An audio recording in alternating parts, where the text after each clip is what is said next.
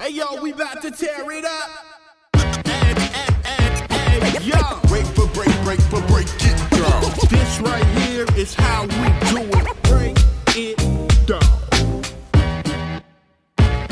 It's the Breakout Yours podcast. We break things down to the very last compound. My name is Sumit, aka the potty mouth of the South. And my name is Chris Mitchell, aka the actual factual. How you doing, man? I am well, I am alive. How are you? I'm okay. I just it's just another week, of culture wars, isn't it? From the Tory party, innit? Oh, you're doing that today. Okay. It's just getting a bit tiresome, innit? Like it's now is a fresh derogatory racist term now being floating about. People have bars and stuff. What are you talking about? You don't know about the bar? Oh, the gollywog thing. Yeah. Bro, I weren't phased. Let me tell you a story. I went to Cuba a couple of years ago. I touched grass on the resort, innit? You know they say touch grass? See, I was touching grass on the resort. I went to my room. What was on the wall, bro? Yeah, in Cuba, a gollywog. A big picture of a gollywog. You see, you say you touch grass, innit? Us Asians, we say mitti, bruv. We say mitti. You get me? Say That's that a again? different story. Mitti. Is that grass? That's the ground. That's the earth. It's the mud. It's the earth. Bro, I'm going to be honest with you. If you could rap, yeah, you would have the most fire song titles ever, bro. Yeah. I swear down, like Nunga Man and all them things there, it would be hard. Nunga Man would be big pause. Like people like, just so everyone is aware, it's not a very nice word. I made it. Well, it's not a made up word, but I used to go around calling people at my workplace Nunga Man 3000 as a character, and I should have been sacked from that job, and I never did. It was brilliant. It actually enhanced my, character there. But no, I'm just a bit tired of this, not to start off on a sad note or anything like that, but it's just I'm tired of this, it's just boring, man. No, it's boring. cool, bro. It's Nothing's gonna happen. We're all just gonna die. Nothing's gonna happen, bro. It's fine. As long as we have this connection, and speaking of connection, we've got our man Vice Beats. Nice. He's got an incredible album coming out, Aspects. Let's look at different aspects. Bro. All right. Let's look at the positive side. Calm down. Yeah, I'm sorry. It's getting my radio voice on, isn't it? Calm down. But we have Vice Beats, long-time listener, long-time friend, who has an incredible project coming out. He's obviously released his single, Connected, with, again, another previous guest, Blue. And he's here with us today. Oh, yeah, we had to talk Blue, innit? about Aspects. Yeah, you see how I roll in it. Yeah. And he's here to talk about his new album, Aspects. Vice, how you doing, man? I'm good. Thanks for having me back. It's nice to see you guys again. Yes, you are one of the rare multiple attendee people that come on the show, right? So, Tracy Lee is probably one of them. There's only a few people who've been on the show more than once, and you are now one of them. I think we should make jackets at this point. Thanks. Elite company. I'm fully up for a jacket, man. I'd love to see that thing. No, listen, we appreciate you joining us. Do it. And we've got a lot to get through. Congratulations on the album. Remind the listeners when it comes out. Thanks, man. And where they can buy it from as well, just at the top of the show.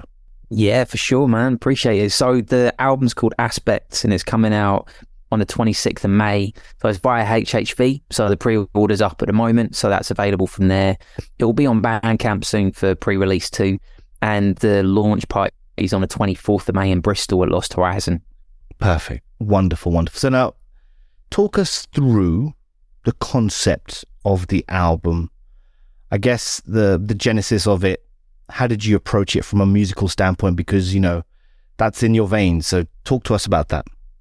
Yeah, man. So, it was quite an organic process, really. So, it started when COVID started, I guess, really, in the sense that, as you know, like I'd released the Jay Dilla tribute project, Dilla the Timeless Tribute. So that came out in February 2020. Something went quite severely wrong 3 weeks after that. And then music seemed to dissipate so much. I didn't really know what to do with it. And I was trying to find ways to stay literally connected with artists. So I was reaching out to friends, like trying to stay in touch with different people, like chatting to you guys, chatting to musicians, trying to chat to whoever I could, just to kind of stay connected within that scene, really make sure everyone was all right and just kind of be around. And I think through that process, I realized that there was actually a lot of artists who were really keen to work and really wanted to build, and also had, I guess, different voices and opinions and viewpoints on what that experience was like. Because, you know, it was so profoundly different for people who were on their own, to people who had big families, to people in cities, to people in the country and different countries as well. And like I got to this point where, like, so I released Lost Time with Ellie Harris, and we were exploring the idea of, like, literally that, just kind of a chunk of life being reformed in a completely different way.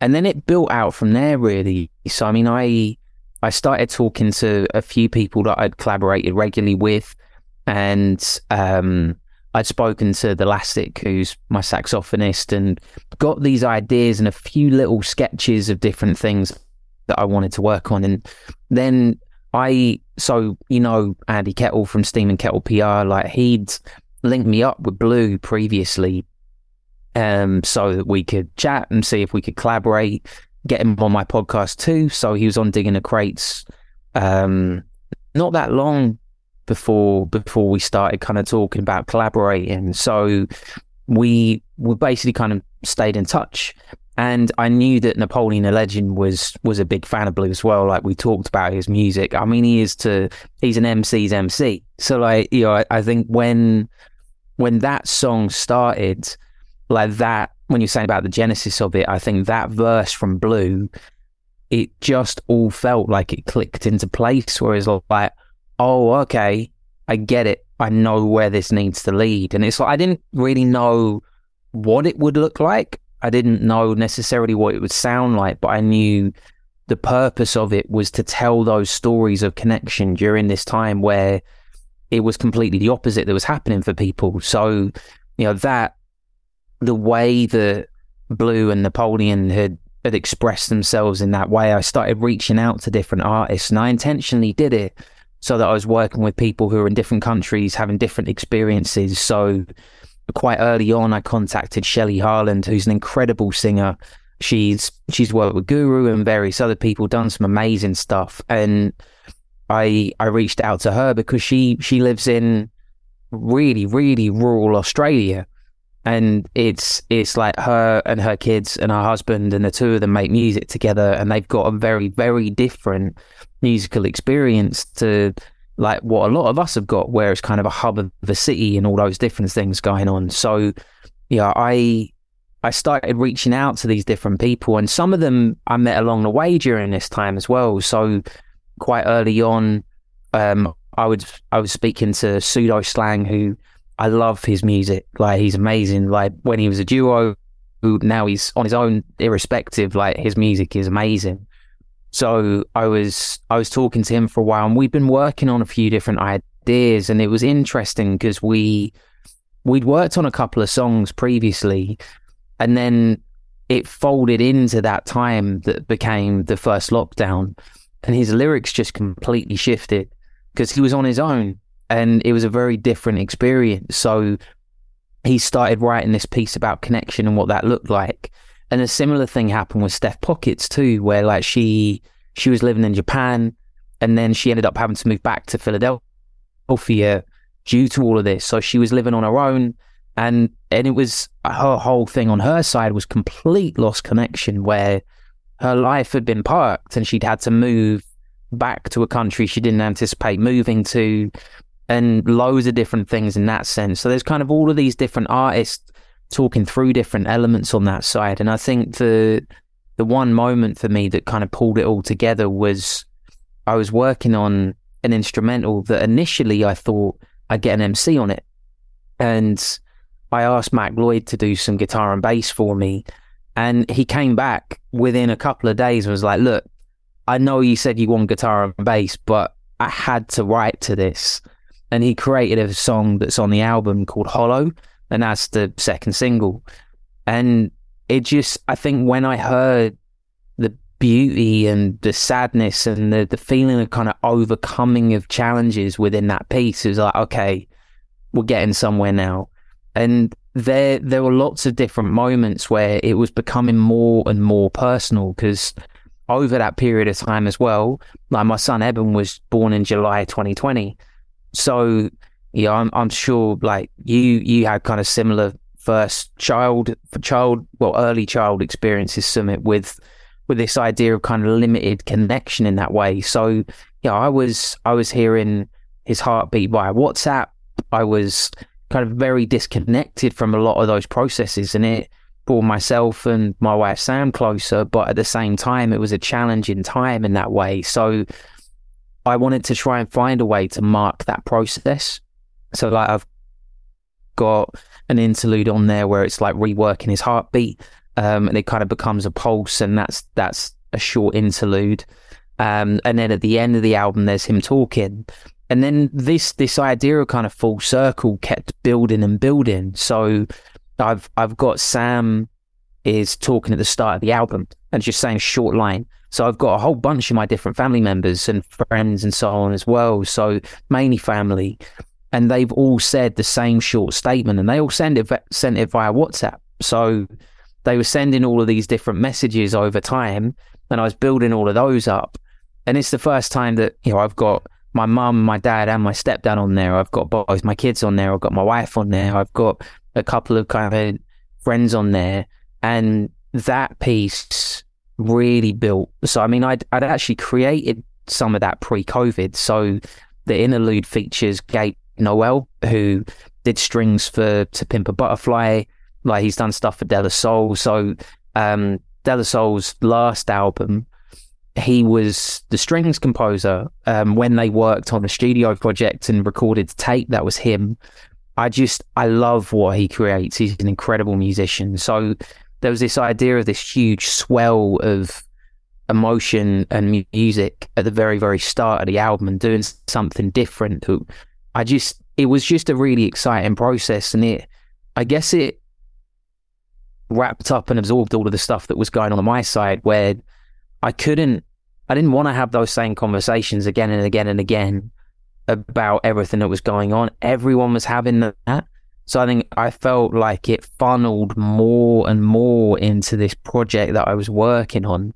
And actually, Chris, I'm sure you found the same thing, where like it, in a weird way, it kind of gave you space to create more in that sense, where as much as you were closer with the people in your tight-knit circle, there was also this weird feeling of, okay, this is the only way I know how to express myself right now in a positive sense and keep myself focused. So I do just that. Like I just built this music up and up and up, and it was more and more layered. And there was all of these musicians who were just working in their homes to create this collective piece. So I think with this album, yes, it's my name at the top, but it's very much, it feels like it's a collective project in that sense. And I think it could have kept on going, and there was so many other musicians that I would have loved to get hold of and build with, you know, yourself included, Chris, and so many other people. But I think it felt like it got to the point where the final lockdown ended and life was returning. It was like, okay, this has to stop. Like, you know, Eben's here, life's resuming, things are changing, and if anything, it feels like it's told a chapter of my life through music, and it built in this really kind of beautiful, but at times really tough and challenging way to turn into what it is now. You know, and I think it was a similar thing with Near Sky, the artist. Like he really built up that idea of exploration and connection, and we turned it into this idea of kind of building your own rocket ship, so building your own destiny. And that blew up, you know, like that was such a big idea in that sense. And then it was like, right, okay, this is additional layer to this album that needs to happen. And I wanted to find ways to have these little touches over time where it built up in that way. And Poet Curious created a piece, like a spoken word piece, that was all about basically like taking launch and taking flight. And that really started wrapping together that idea of that element of the concept as well. So yeah, it's been a real journey. It's been 3 years, I think, in the making, really. And you know, I'm really proud of it, but it's it's been a real kind of ebb and flow project in that sense. And I don't think I've had a project chart my life in this way. You know, the Dilla project came at a time when my daughter Alex was really unwell, and then it kind of moved forwards past that point. Whereas this was such a unique experience for all of us. I don't know whether there'll necessarily be a project that feels this close to home in that same way. I'm not sure.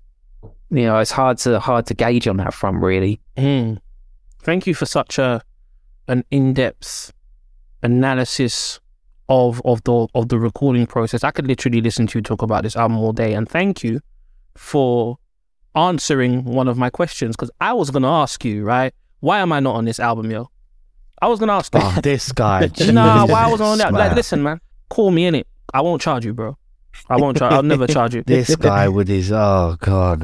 It was my question, and you see, he preempted. He's like, Chris, you know, people like you, but we're cool.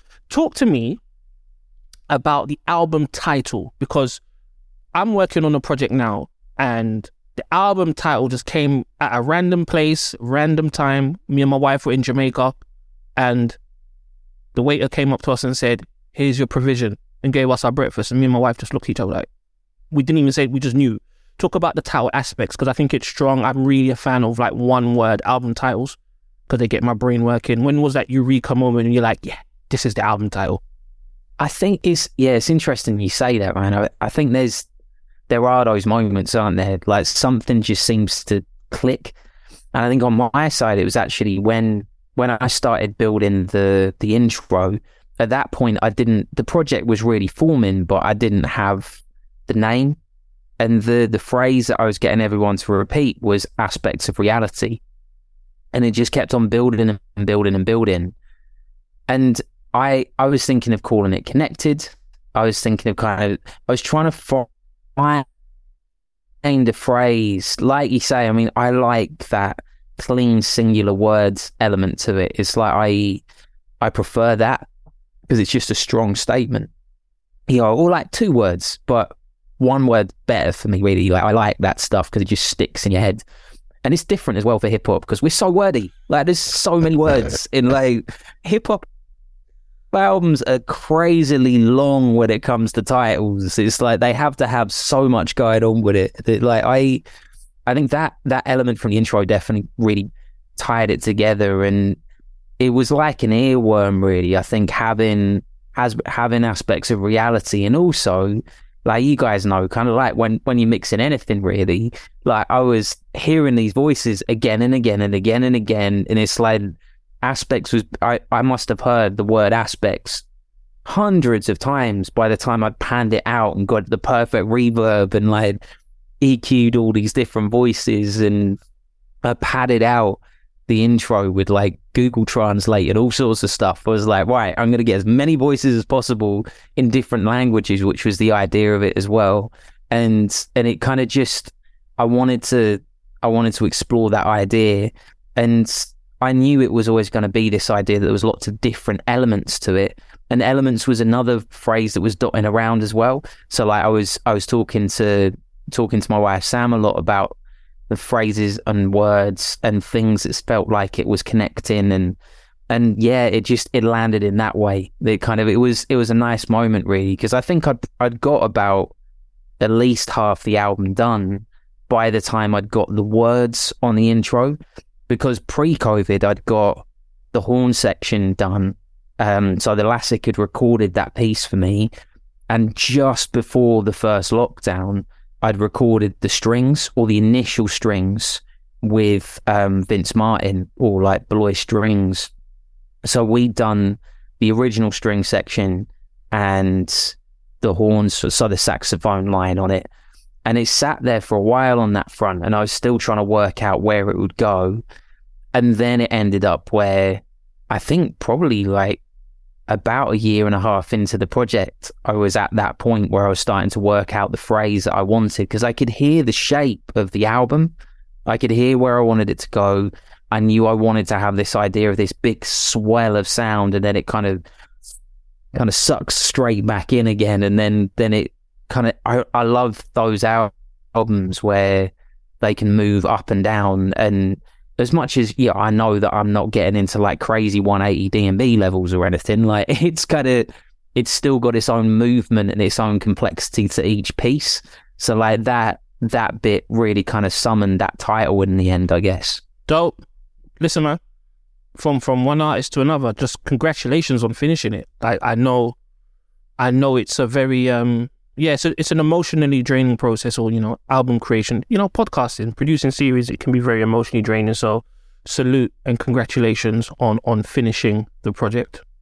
I was going to say something funny and just say that I noticed that Chris just displayed narcissistic behavior there while talking about himself while he was talking about you. I just wanted to point that out. This guy, man. Fair enough. This guy, man.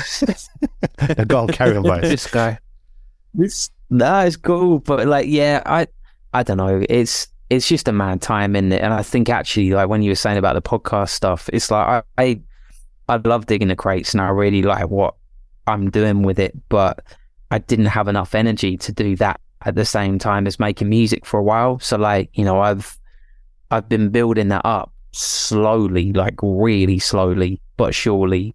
And I do have another series that's going to come out relatively soon, but it kept getting knocked back and back and back and back. And I was like, I need to just stop with this for a little bit. Like I can't do this. Like you say about the whole kind of reaching a quota, like I was juggling too much. You know, like last year I was juggling 3 jobs, like having a toddler, like having, well, 2 kids, but particularly toddlers are mad, and like doing up a house and doing all these mad things on top of trying to complete an album and forcing myself to try and make this podcast work. And it just felt like the passion was pulling out of all of that stuff. Whereas like, oh, I have to get this album done. Oh, I have to get this podcast done. I have to do all these other projects I'm working on. And it just had to stop. You know, I just ended up getting to the point where I was like, right, I'm going to start contacting artists and just saying, look, I'm not available for instrumentals. I can't produce right now. I can't do anything. If I'm working on a project and it's midway through, that's getting parked. Podcast is parked. You know, and I just needed to strip everything out, because like it was getting to the point where like I really wondered whether I wanted to continue making music, even though I knew I'd made something that I was really proud of and it was making progress. It just felt like this is too much. You know, it's like it was too challenging. So yeah, I think that refining process and being able to say, okay, this is it. I'm working on aspects. I'm going to do everything I possibly can. And last summer, I put in an application for Help Musicians, and that just changed everything. You know, obviously, like me and you have talked about this, Chris, and like the real significance of that as an artist. Like through my work in youth work over a long period of time, I've done lots of different funding applications and so on, and been involved in that kind of world previously, but I've never managed to achieve anything on that front for myself. And getting some money to actualize this album in the way that I really want it to be released, it's just an amazing feeling. And just from the get-go, really, like the way I found out was that it was on our anniversary. So like I'd been checking my phone for like weeks and like every day, like searching help musicians, like knowing that it was going to be around that time. And I'd heard nothing back. And we went to Wales to this really nice restaurant, and Sam just said to me, oh, you know, have you heard anything? No, I've not heard anything. So I just did a cursory check. And I'd started a check that morning, and my phone's so clogged with emails. I've got like 7 email accounts. So it took so long. It's like, right, I haven't got time for that. Closed the phone and then checked and like literally got the email, but the signal was so bad because we were in the middle of Wales. It was like, I could see Help Musicians. It was like, we're very pleased. I was like, where's the rest? What's this saying? Is it yes? Like, so I was like running around trying to find Wi-Fi and trying to figure out whether it would work. So then eventually it was like, they said, yes, you've got it. Like I was an emotional wreck. I was like, I can't believe this, especially the fact that I got Mobo funding as well through it. The idea that Mobo is Mobo. Yeah, like, I grew up with Mobo. Like watching the Mobo Awards was huge. Like that was we're all kind of similar ages. Like, that was a big deal when we were growing up. Like, there wasn't stuff like that. Mobo didn't exist in other forms in that way. Like, that was the time of like 1Xtra building and all of these amazing things happening where this music was finally getting recognized for the first time. So the idea of getting Mobo funded was crazy, and like, they've just been amazing in terms of the journey and the way that they've reframed what I'm thinking about in terms of being an artist as well. It's like you get coaching. So like, I had a social media mentor who was brilliant. This woman called Alyssa Harper, and she was so good. Like, she helped me with so many different things and got me organized on that front. And I guess kind of broke down on some of my worries and my concerns and my preconceptions about what social media interaction needs to look like, and also getting me organized in terms of thinking how to actualize a promotional campaign on your own as an individual artist and find ways for that to work. And it's really made me think of it in a different way. But also, I had a session with this woman who's an amazing artist manager, and she broke down kind of where I am and really just got me to talk for this first session pretty much about where I am, what I've been doing, all that side of things, and then started going through these different bits in granular detail, and it made so much difference. And that alongside the money side, it basically meant that I could shape this up in a completely different way. It's like, I'm going to have mini billboards and poster campaigns around Bristol. Like, I can have a launch event at Lost Horizon, which is one of my favourite venues. Pay the artists who featured on the album to be there. I've got an art exhibition there. Like, I've got collaborations with Monkey Shoulder, who are making like bespoke cocktails. Like, there's all these different elements that are happening on the night that are really special. But at the same time, it meant that Near Sky and I could work closer to really build these ideas. I mean, I know he's gone way above and beyond what our initial plans were with it, but he was invested in it.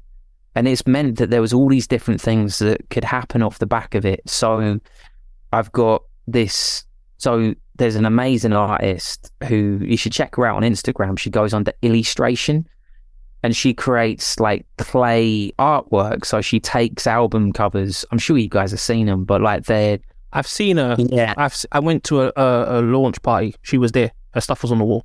Yeah, she's incredible. And so she's working on my album as a 3D form. And, I've been working on videos with Section Red, and I love Oliver Whitehouse's work. I have for years. Like, he's an amazing director. And the video that we did for Connected, he went out to New York, and Spike Lee's films are a huge inspiration. I did my dissertation on Spike Lee. Like, he's a big deal on my side in terms of film. My degree's in media production. Like, films are a big thing for me, and visuals. So he took that approach of Spike Lee's lingering portraits and those ideas of kind of really drawing connection out, and created what I think is a really beautiful and reflective video, all in black and white, for Connected. And we've also been working on a second video for Hollow, which is completely different. And Mac Lloyd should like get some form of minor Grammy or something for this. Like, he's brilliant. Like, I mean, apart from the fact of anything, he had to walk into the freezing cold sea. So it was intense. But yeah, it's all of those different elements that I guess I just didn't think I'd be able to make happen.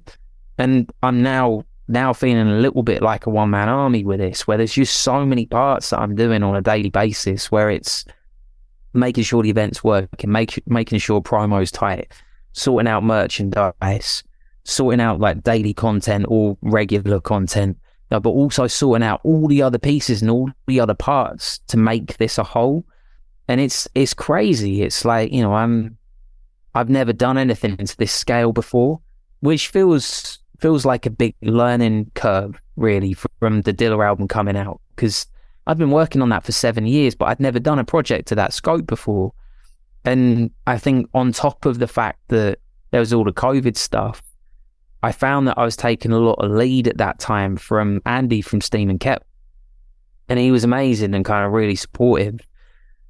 But I didn't necessarily know where to go outside of that. I was relying a lot more on him in terms of the things he was doing promotionally.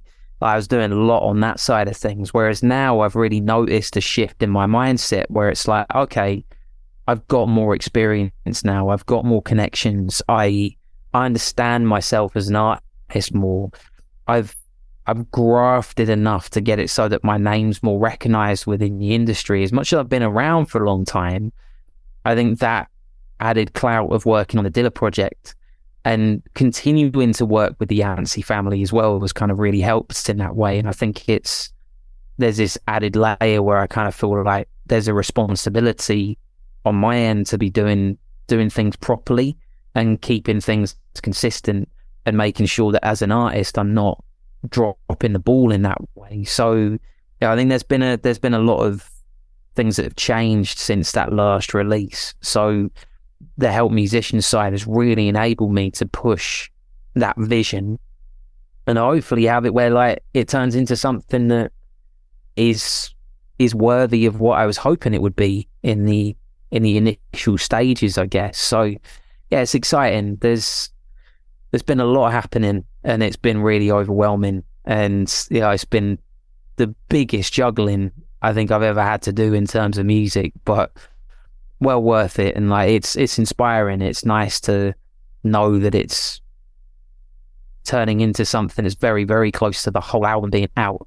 Yeah, and just staggering it as well. It's like I've got all of these different bits that are happening in terms of the different releases, and I've got 2 main singles, then I've got 2 remixes that are coming off the back of that, and there's kind of all these different tranches of different things that are coming out over time to tease out different elements of the album. So from that album artwork that's all linked up, which is something that I did with the Dilla project where Nina Feeney created these interconnected covers for each of the singles. I've continued that thing because I love it when art has that, but it expands the concept of the album art and then builds it into individual covers. So all of the single elements have that. So yeah, I'm building this as much as I can to, I guess, really do what a big label would do for you, but all on my own. Other than the fact that HHV are part of it, which, you know, HHV make things happen and make the vinyl side of things happen, and they're brilliant to have involved in that way. But it's a very independent label in the sense that you as an artist are taken on board and they'll make the vinyl with you and they'll push to the distribution side, but you do all the promo, and it's a very different kind of agreement compared to, you know, say if you were on First Word or Village Live or, you know, High Focus or whatever. It's a different kind of thing in that sense. So it's less directive. It's not like there's someone saying this is what you're doing. It's very much a case of when it's ready, you tell us, and then the ball starts rolling. So, you know, that's what I've been trying to do really, is make sure that everything's aligned before pressing the button and saying, right, it's go time. Because then as soon as that went, that was it. So it's been a lot. And also just trying to get the vinyl to come out. You know, it's like vinyl lead times are mad. Like, Thanks, Brexit. You know, Thanks, Brexit. yeah, exactly. It's like I submitted the album December and it's coming next month, like May. So yeah, mad how long this stuff is taking. It's all Adele's fault. It's just absolutely crazy. Yeah. All Adele's fault, man. It's wonderful. Whose fault? Whose fault? Adele. Yep. Why? Adele nicked all the vinyls in the last world. year, Adele, I think, you know, like how some producers work in the studio, they'll have like different rooms going at the same time? Adele took over the pressing plants, bro. Like labels were saying, yo, Adele, relax. Maybe, but I think this has been a concurrent issue since COVID in that time. And also a lot of the major labels, because of the resurgence of vinyl, a lot of the major labels have backed up the pressing plants. It's like, all right, you got Mellow Music Group over here, need 1,000 Apollo Brown albums. You got Universal say, listen, man, We need 10,000 Eagles albums. Who's a priority? Yeah, and I guess with that, it also depends on where they're getting the vinyl from. So the US lot, where a lot of them are getting it from Eastern Europe, like Croatia and all them places. And then they've now gone, actually, that's time consuming, it takes a long time. So like someone like Chris Schwartz has gone, I'll just make my own pressing plant and then deliver that. So there's, it's tricky, that man. vinyl thing has been a big problem in terms of lead time. But Vice, I wanted to ask, it's obvious that the album is very personal to you, and rightly so. It's your work. But as a listener, I don't know you, right? Let's just say I don't know you. I'm going to pre-order this album. I'll see on HHV. What is it that, as the creator, what is it that you want the listener to take away when they press play on a cassette, vinyl, CD of Aspects? Because it's obviously very personal to you. But what is it that I should take away as a listener? What do you want to take away from it? I mean, I guess the first step to that experience is that I'd love the idea that people can listen from start to finish. So like the launch event is that, like, I'm playing the album from top to bottom. And I've said in my head that very clearly that's what I'm doing with projects moving forwards. I did that with the Dilla album as well. Like different people performing, all that side of things. But ultimately, people are in the room and they're hearing it as intended.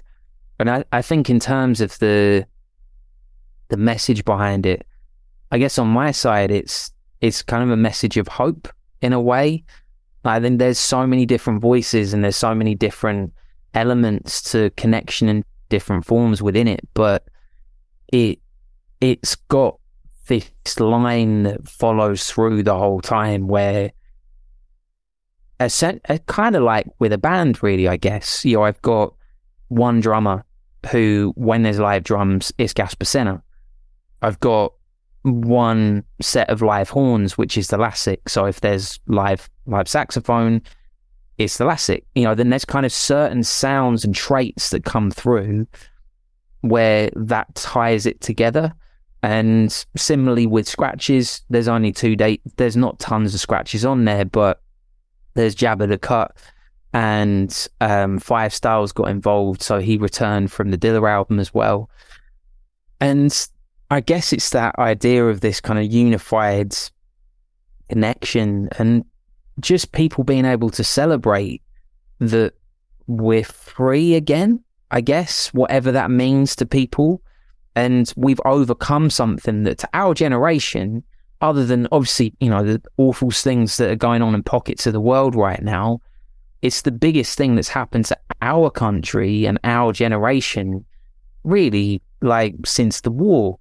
And, you know, we, as much as you can talk to like grandparents about it and all that side of things and older members of the community, it's different. You know, like we're raising kids and building families and trying to keep friends connected and all that side of things through something that was truly, truly terrifying, and people didn't know what was going to happen. And, you know, we've lost some really good people within music as well. And there was a few kind of musical choices along the way where, like, I was thinking about putting I created a tribute to Ty when he died, and I was going to have that in there, but I chose to take it out because I felt like I wanted this to be about moving forwards, and I felt like I told that story musically already, and I felt like I wanted this to tell a different story in that way. And the message is very much about, we can overcome this. We can overcome this again and again and again, no matter what it is that's thrown at us, because we have unity, we have love, we have music. And it's that, really. I think that was the kind of beauty in a lot of the lyrics that came through from a lot of the artists involved, was that when it boils down to it, it's really simple. It's hope. And that's what I want the message to be, I guess, is that idea of this build your own destiny, like build your own rocket ship. Like the vinyl itself, like the inlay of the vinyl is a paper rocket, so you can make your own rocket.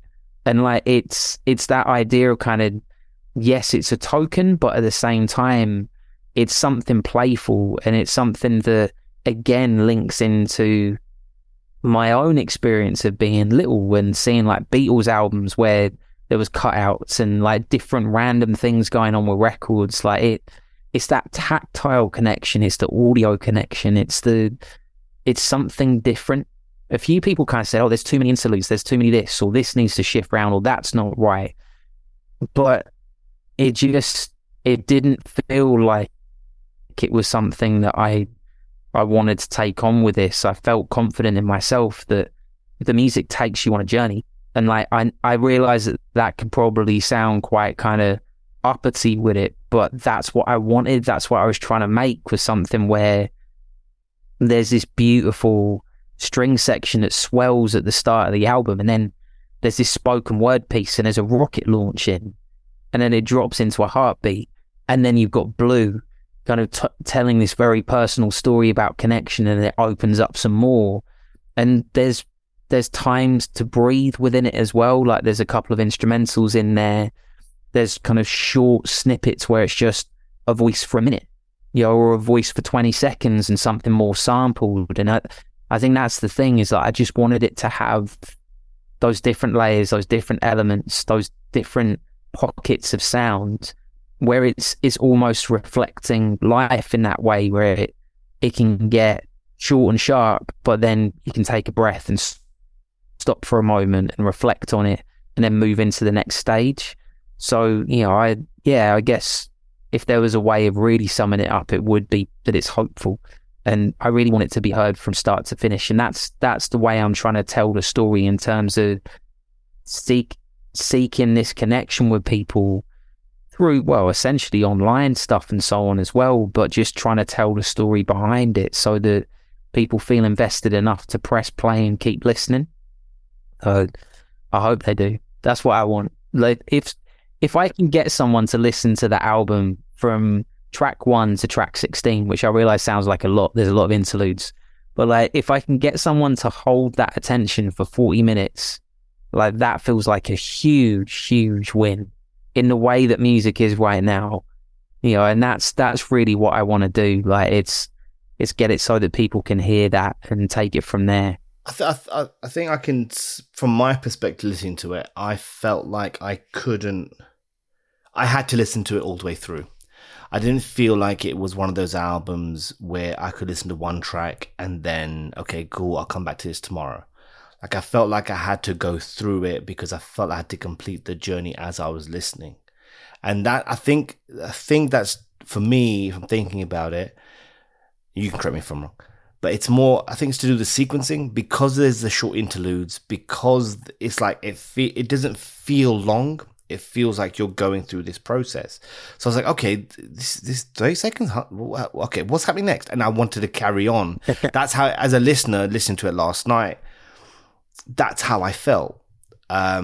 So for me, that comes across. And then afterwards, I was listening to certain tracks after. But I had to, when I first listened to it, first way through, I had to listen to it from top to bottom. And I felt engaged at all points. I was intrigued at the rocket, the Hubble. You have the Hubble audio, from the astronauts.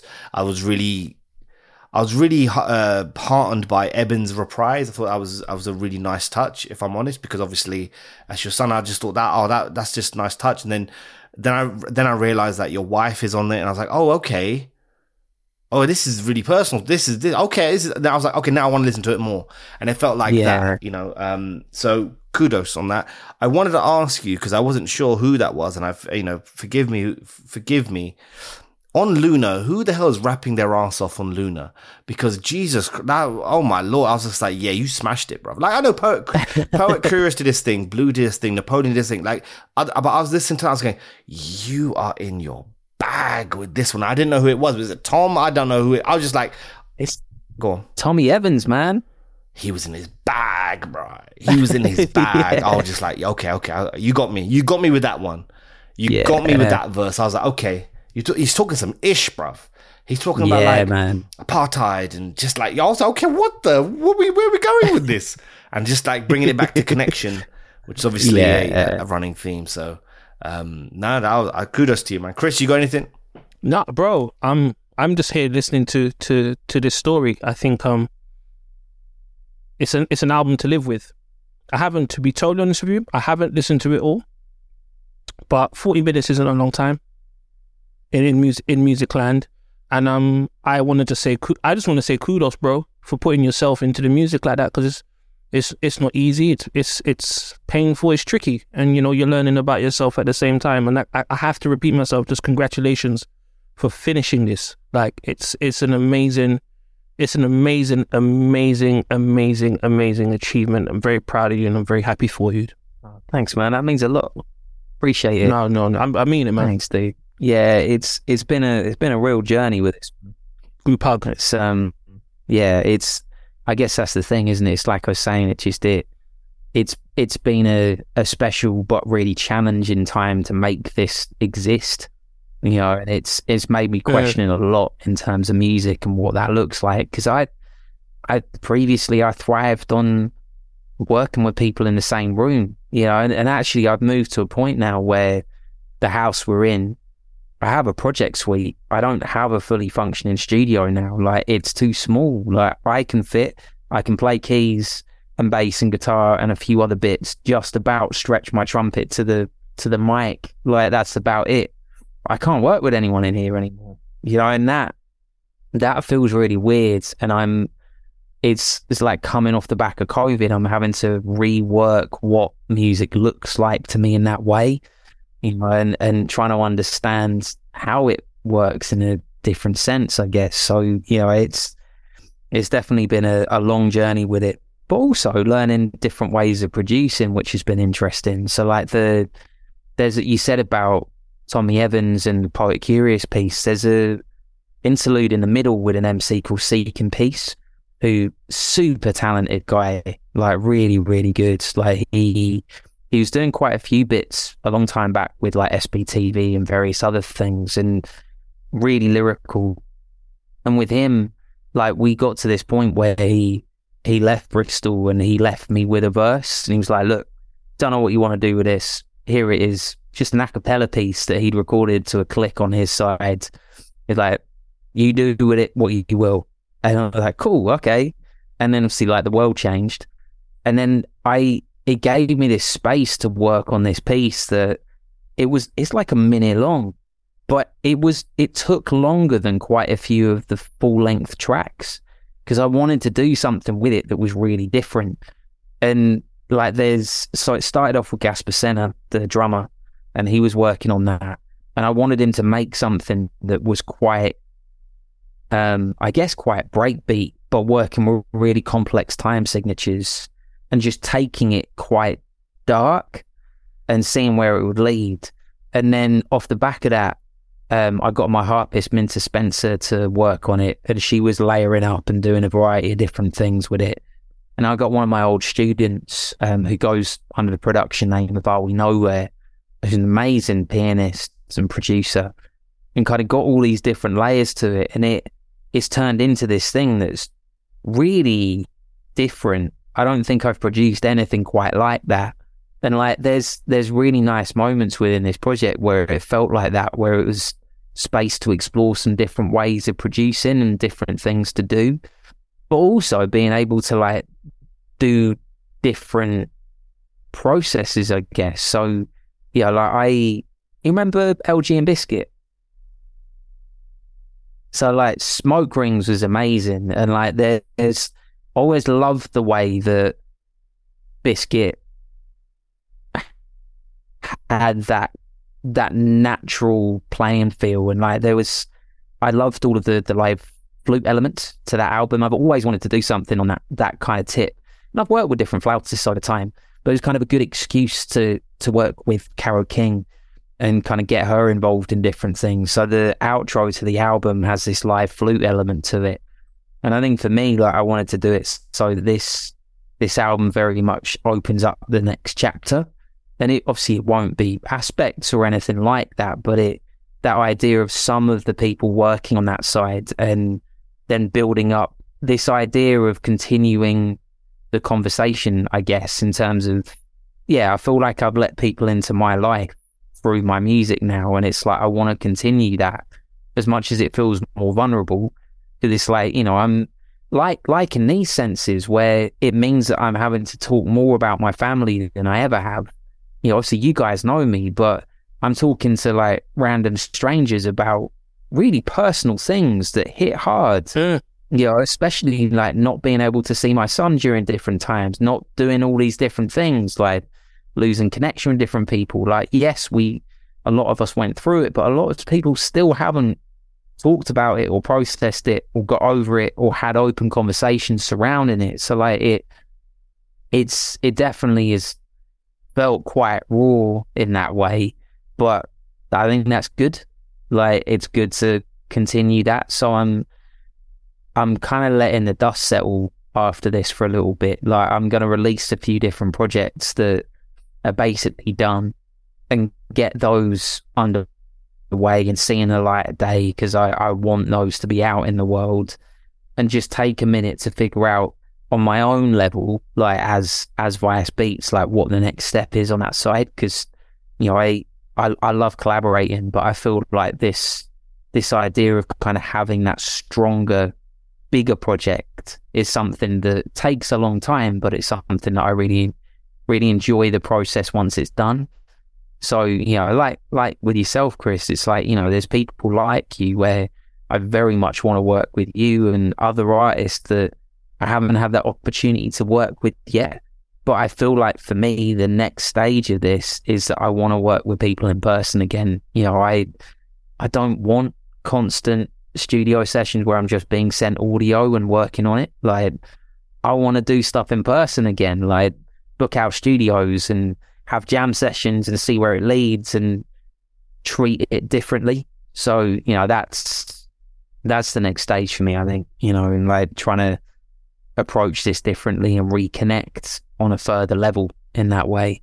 Yeah, I think it's really interesting though that you have such a heart for connecting with people and artists, but at the same time you're now forced to make music in isolation. It's interesting that heart for that is still there, because it's really easy to become a recluse. Sure. That going outside is long for some people now. They've been in the house for 3 years. Going outside is long. Yeah. So salute to you for that. Sumit. No, I'm done. I just wanted to say, look, Congratulations, Thanks, bro. Really, really hope whatever you wanted to get out of the project, I hope you get out of it. I know, you know, hearing you talk about the process, how long it's taken, the things that you've had to go through during that time. I really hope that it was a therapeutic process for you as well, that you learned some stuff about yourself, that you were able to own some things and kind of get through some of the things that you've gone through like from a trauma perspective, and kind of just rationalize it. And hopefully that this project was more therapeutic than maybe some others haven't. Yeah, or, sure. You know, because it's a different situation. So, thanks, man. I appreciate that. But no, congrats, man, and we appreciate you taking your time, Thank you. joining us. Of course. No, thanks for having me. It's been really good to catch up with you guys. For sure. Yeah, remind us once again, Aspects, when it's out, where they can go buy it. Yeah, so it's 26th of May via HHV. So pre-orders open now, and that's a limited run of vinyls. And only the first run of vinyls is going to have a 7-inch single of Connected and the Flip remix of that as well. Nice. And then and the inlay as well. So like the rocket that I was saying about. So only the first run is going to have that. And that's all going to be available on the 26th of May. It'll be on vicebeats.bandcamp.com soon as well. And the launch party is 24th of May at Lost Horizon as well. So that's on Head First, which is like a Bristol ticket form. But if you go to my Instagram, that's the best place really. Like I'm useless on a lot of channels, but I'm all right on Instagram. That's my home in that sense. So it's I got bullied on TikTok and I'm confused by life off the back of it. It's mad, isn't it? Yeah, it really is. My wife put a rabbit on there, bro. The rabbit's got like 1,500 followers. I'm like, how? Mad. Yeah, it's crazy. I don't understand. It makes you question life. It's yeah. It also makes you question your age. Just there we go. Word to Fontaine Nicolay. Yeah, for sure. Yeah, man. Bless up. But thank you, man. Course. Appreciate you, bro, and all the best, bro. Peace. All right, so that was Vice Beats coming through for second time on Breaking Atoms. A really, really interesting conversation hearing him talk about the process around the album. And I guess, the thing I take it away from it is the storytelling aspect. Like, that's really important to him. It feels like he really studies and really thinks about what he wants each song to do, much like a composer, in the sense that they want to bring a certain feeling out and a certain story out. And it's really refreshing to hear people who are producers and composers talk about their music in that manner. Because it's easy to go, yeah, I made a beat and got someone on it and we're putting it out and it's out available now. But this is very much around, hey, I wanted to create a heartbeating pulse to represent the thing that I was going through in my life. And then we have this rocket and we're trying to build out dreams. I think that's really, really clever. Not necessarily he's one of them. surprising from Vice, but it's nevertheless still very refreshing to hear. So yeah, and I think it's something I want to leave with the listeners as well, that the best albums are never made in isolation by one person. This album, talking about his family all being involved, it's the sum of parts, man. It's communion. With connection comes communion. Definitely. And speaking of community, you asked Vice that, why weren't you on the album, and you haven't actually heard the whole album yet. I mean, that is just, talk about supporting the community is brilliant. It's wonderful. No, it's true though. Like listen, man. Listen, I was being facetious, but I'm sure we'll do I like something. that word, It's a sick word, bruv. It's a sick word, You know bruv. what it is? Facetious. I'm being rude, but I'm being polite at the same time. Yeah. I'm being facetious. More narcissistic behavior from Chris. No, I'm not, bruv. I'm That's not a another word I narcissist, like, bro. by the way. I like narcissist. I It's like overused. narcissist. It's overused. But I like the word because it's more like it's I have a slight lisp, so it's hard for me to say sometimes. Yeah, don't say what you can't say in it. So it's like I have to like verbal gymnastics with myself to kind of go, narcissist. Do you know where I first heard the word narcissist? Yeah. WWE or WWF at the time. The narcissist WWF. Lex Luger, Oh yes. and he used to come to the ring and pose in front of the mirror. And I remember seeing that word. I said, yes. "What is that?" I didn't know until listen. Shout out to the narcissist, aka Narcy, who's an incredible MC. Shout out to him. He's not really a narcissist, but No, but narcissist is a hard word, and it's an even harder word to say in a rhyme. Yes. Maybe that's why Narcy chopped it down from being the narcissist to Narcy. Maybe. I'll ask him. Yeah. Ask him. That was a great conversation. Shout out to Andy. Keep that Duce on ice. He got Duce from us from the Breaking Atoms, like the documentaries. You know what I mean? The what? No, the documentaries we did when I sent our Duces to everyone. Andy got some Duce. Send my man a Ribena, fam. What are you talking about? Listen, this is somebody got money out here. Somebody got money. Somebody sending strangers Duce, Strangers, fam. No, shout out to Andy. I was Andy's a good guy. I like him. Never met him. Yeah. But I like him. He answers emails. In this day, I don't. In this day and time, it's important when you see when people answer emails prompt as well, bruv. I respect it. Yeah, but I it. suspect with Andy, I think his issue with me, not that he has an issue, I'm just making it out, but as it is, but I don't respond to emails. That's the problem. No, you do. Sometimes we miss them, innit? Yeah. I'm sorry. But right. no, I appreciate Aspects you. Aspects. It's coming out. I can't wait, man. I can't wait for my pre-order. I'm thinking about that rocket. I'm gonna make it for my little one. Yeah, so good. Just It sounds like a good as bonding a way exercise. to. Yeah. I'm gonna buy a vinyl too. You should, as you damn should. And actually, Vice I don't know. And also, I didn't say this to him, but I didn't know how he got my address. This is what I'm scared of him. I'm never gonna get on his wrong side because no one really has my address. And then someone knocked at the door. It's the postman. I got a package. I'm like, what's this? So what the hell is this? And it turns out it was like, some singles from the Dilla project. Mm-hmm. And I'm like, and it's from Vice. And like, I've actually got a sticker, or I've got the Vice sticker on my laptop on the back side. I can't show you. On the cover of my laptop, not the back side, that's pause. No, we're grown now, innit? But no pause needed. We're grown. I just want to say that because I never actually say that. I never play that game. But I just want to say that because I want to act like all New York. Grow up. But I'm sorry. But anyway, I was like really shocked. I was like, oh my God, I wasn't expecting this. This is the best thing that happened today. Like, I wasn't expecting that. Yeah, it's a kind gesture.